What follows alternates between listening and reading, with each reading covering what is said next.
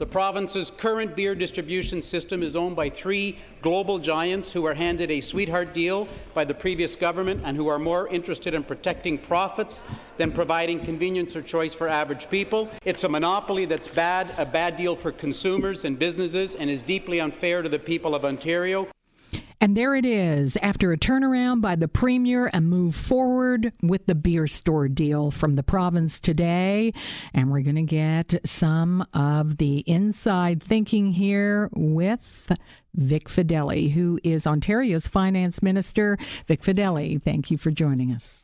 Thank you, Arlene. Great to be chatting with you. All right. We have got a big day when it comes to provincial news, and now we have this announcement that you're going to terminate, tear up, destroy, whatever we want to call it, the beer store agreement, and to pave way for all these sales in the corner stores. When was the final decision made? Well, quite frankly, it's not just about beer and wine in corner stores, and it's not just about choice and convenience. It's really about bringing a fair deal to the taxpayers of Ontario. And I received our special advisor's report on Friday, and he talked about what a terrible deal, these are his words, a terrible deal for Ontario consumers and small business. And why? Why? What was in that report and made it a terrible deal? So nowhere else in the world does ag government give the biggest beer companies special privileges at the expense of consumers. Quite frankly, many people in Ontario would not know, but the government does not own the beer store.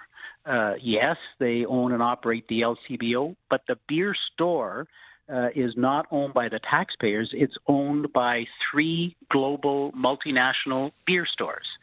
And so nowhere else in the world is a consortium of the largest brewers given control over that type of effective control, 70% of a retail beer market. All right. That's been going on a long time. Why now? Well, it's an absolutely unfair system. It's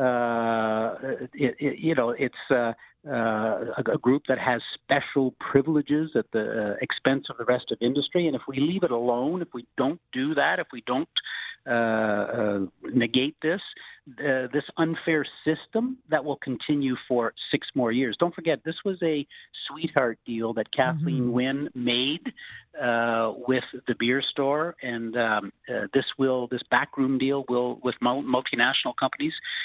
This will continue for 6 more years. All right. They say it's going to take away jobs. They're using a figure of 7,000, and also saying this is going to cost a lot of money. How much money will it cost? Well, first of all, they employ 7,000 people, but the Retail Council of Canada says expanding sales in Ontario would create 9,000 new jobs and add $3.5 billion a year to our province's GDP or our growth. And to think that there's any cost attributed to this, that's really the backroom insiders that have been putting that out in the media for the last month or two. So are you saying, if I can just clarify that, are you saying there will be no cost to rip this deal up? I'm saying it will be premature and irresponsible to even speculate or to make any assumptions. And I'm also saying that this is the backroom insiders who will say anything to scare the consumers and protect their own turf. All right. When you say premature, that means that it's a little early to come to that, but it doesn't mean no. No, it's premature, and it's quite frankly, it is irresponsible to speculate. We have legislation that we're putting in place, and the legislation is very clear what our intentions are. But again, we're also looking for getting a good deal for the consumers in Ontario with any willing partner. All right, let me ask you, there's a lot of battles here, and the Premier backed out of one of them today and vowed to work with the municipalities, and there's a little piece there. This is another battle. Are you up for it from a provincial point of view? Well, the title of our budget was Protecting What Matters Most.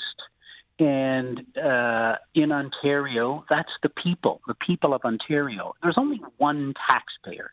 And so today, Premier Ford said, look, we know that you know that you need to find 4 cents on every dollar. We said we would. We found almost 8 pennies on every dollar spent.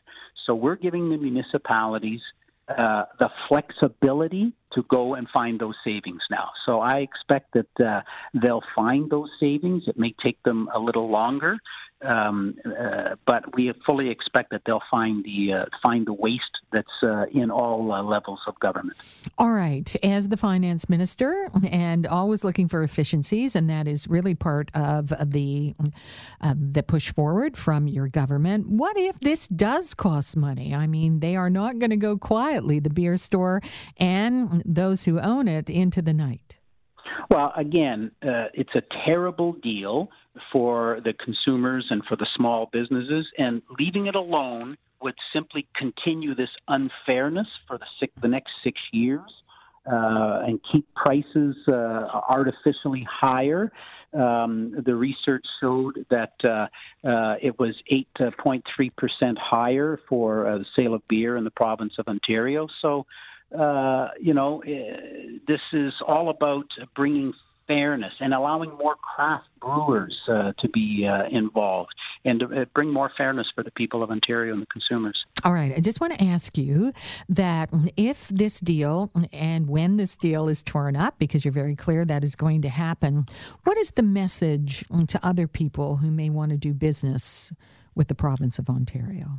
That the current situation was not fair to consumers. It was not fair to smaller craft beer entrepreneurs, to innovators, to job creators. And leaving an unfair system in place would have been for the next 6 years. So we know that opening up choice and convenience will bring significant economic benefits as opposed to having an anti-competitive deal. All right. How do you know that this is so popular? What does your research tell you that buying beer and opening this up is something that the people of Ontario want? Well, the research that was done, don't forget, this was one of our government's key campaign promises. We won with a majority government. From people who knew that we would finally bring choice and convenience and a fair deal to the taxpayers. And we know that 73% of Ontarians, according to the special advisor, Ken Hughes, 73% of Ontarians support the sale of 12 and 24 packs in grocery stores. 68% support allowing grocery stores to sell beverage alcohol. We did studies, online surveys. We had 33,000 people respond. So we know that they're ready for choice, convenience, and fairness. Vic Fedeli, thank you for joining us. We really appreciate it. Busy day. Thanks, Arlene. I'm Arlene Bynon, and for Alex Pearson, this is Global News Radio 640 Toronto.